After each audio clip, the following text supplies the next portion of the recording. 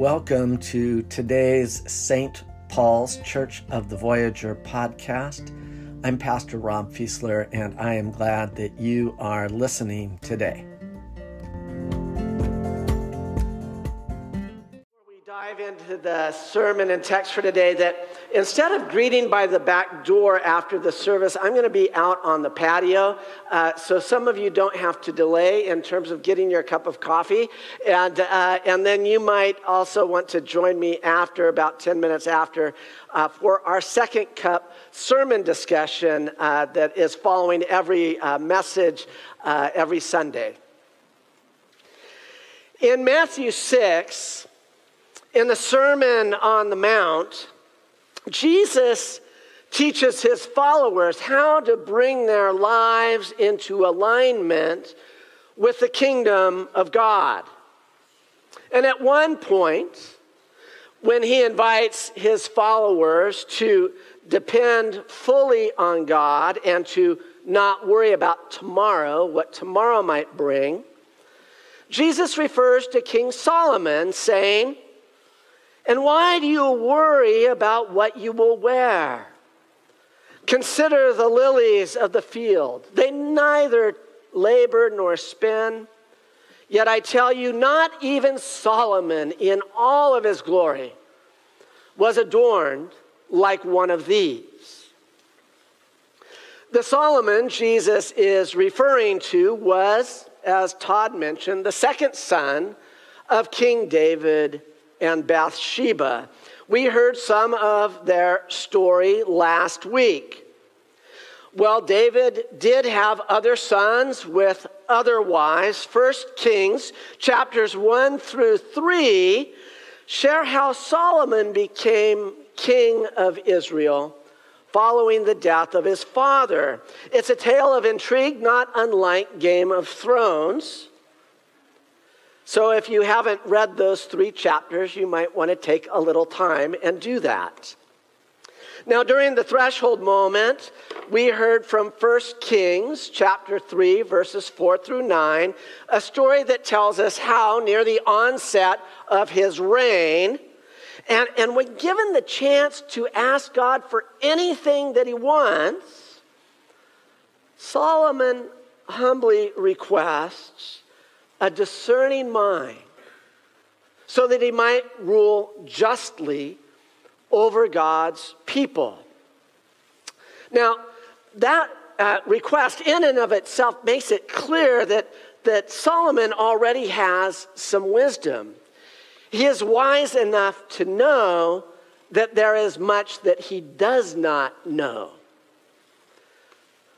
Would that all of us were a bit more self-aware, especially when it comes to living wisely in God's world. 1 Kings 3, 10 through 15 then goes on to tell us about God's response to Solomon's request, and I'll read that for you.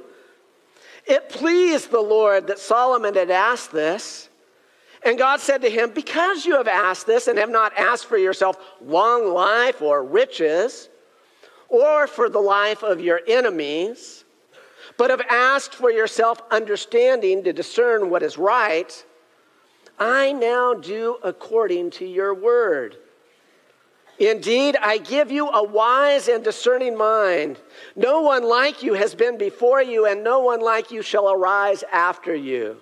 I give you also what you have not asked, both riches and honor all your life. No other king shall compare to you. If you will walk in my ways, keeping my statutes and my commandments, as your father David walked, then I will lengthen your life.' Then Solomon awoke. It had been a dream. He came to Jerusalem, where he stood before the ark of the covenant of the Lord. He offered up burnt offerings and offerings of well-being and provided a feast for all of his servants." Now, almost immediately after this, and to illustrate how God had granted Solomon wisdom, 1 Kings 3:16 through 28 tell us that Solomon is presented with a thorny problem. Two women, both prostitutes, bring a dispute before Solomon. These women lived in the same house and had given birth to sons 3 days apart. During the night, one of them had accidentally and tragically smothered her own child. Perhaps out of her mind with grief, she switches her child with the living one while the other mother is asleep. These women want Solomon to declare one of them the rightful mother of the living son. How can Solomon rightly discern which of these women is telling him the truth?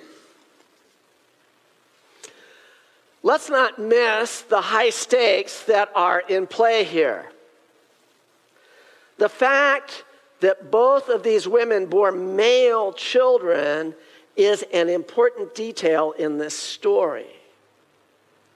These sons are not just children.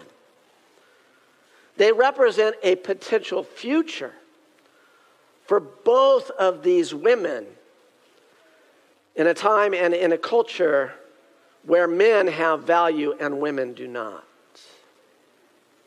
One of the many tragic elements of prostitution is that it has a limited run.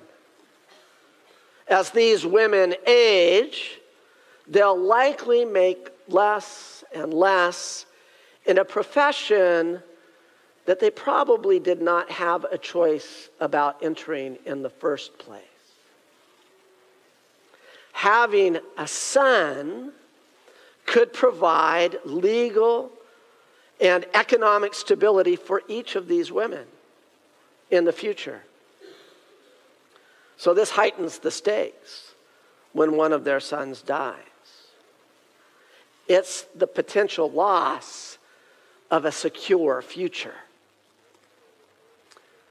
I think knowing that deepens our appreciation for what's going on in this story.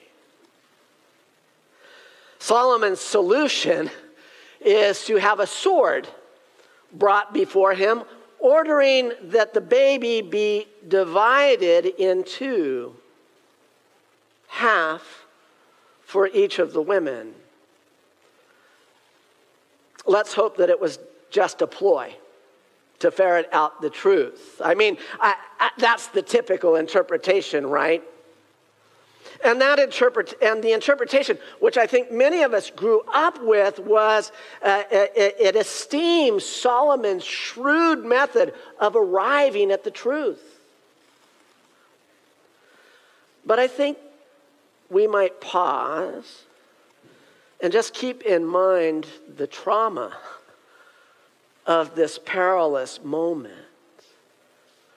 for these women and whoever it was that thought they were going to have to carry out the king's order. Indeed, the real mother does relent, asking Solomon to give the child to the other woman. Thus, she reveals herself as the mother. And Solomon restores her child to her. Now, as we look at this story, I want to lift up a preliminary observation. It is interesting that Solomon's wisdom is disclosed with this particular story about two women, single mothers, prostitutes. Why would the king of all the land deal with this dispute at all? Perhaps this reveals at least one aspect of Solomon's wisdom, that his high status does not keep him from dealing with those people who find themselves at the edges of society. By including this vignette, the story suggests that a truly wise person, not to mention a wise and just ruler, will attend to the humanity and the rights of those who others consider of no importance. Those who others would simply spurn. Indeed, a wise and just ruler will look out for those who can do nothing for them in return. This certainly prefigures Jesus, doesn't it?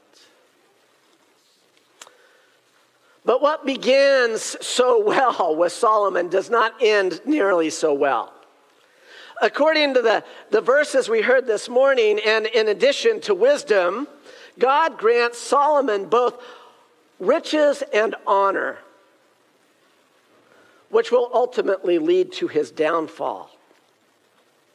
Towards the end of his reign, Solomon becomes an authoritarian ruler, a dictator, abusing the rights of his people and subject to every religious fashion. He truly wants to please whatever God for that day needs to be pleased. In fact, he becomes very much like the Pharaoh from whom the Hebrews had escaped a few generations earlier. As we read further into 1 Kings chapters 4 through 11, we learn that Solomon taxed his people heavily to provide for the needs of his opulent court, and that he forcibly conscripted his own people to serve as his labor force.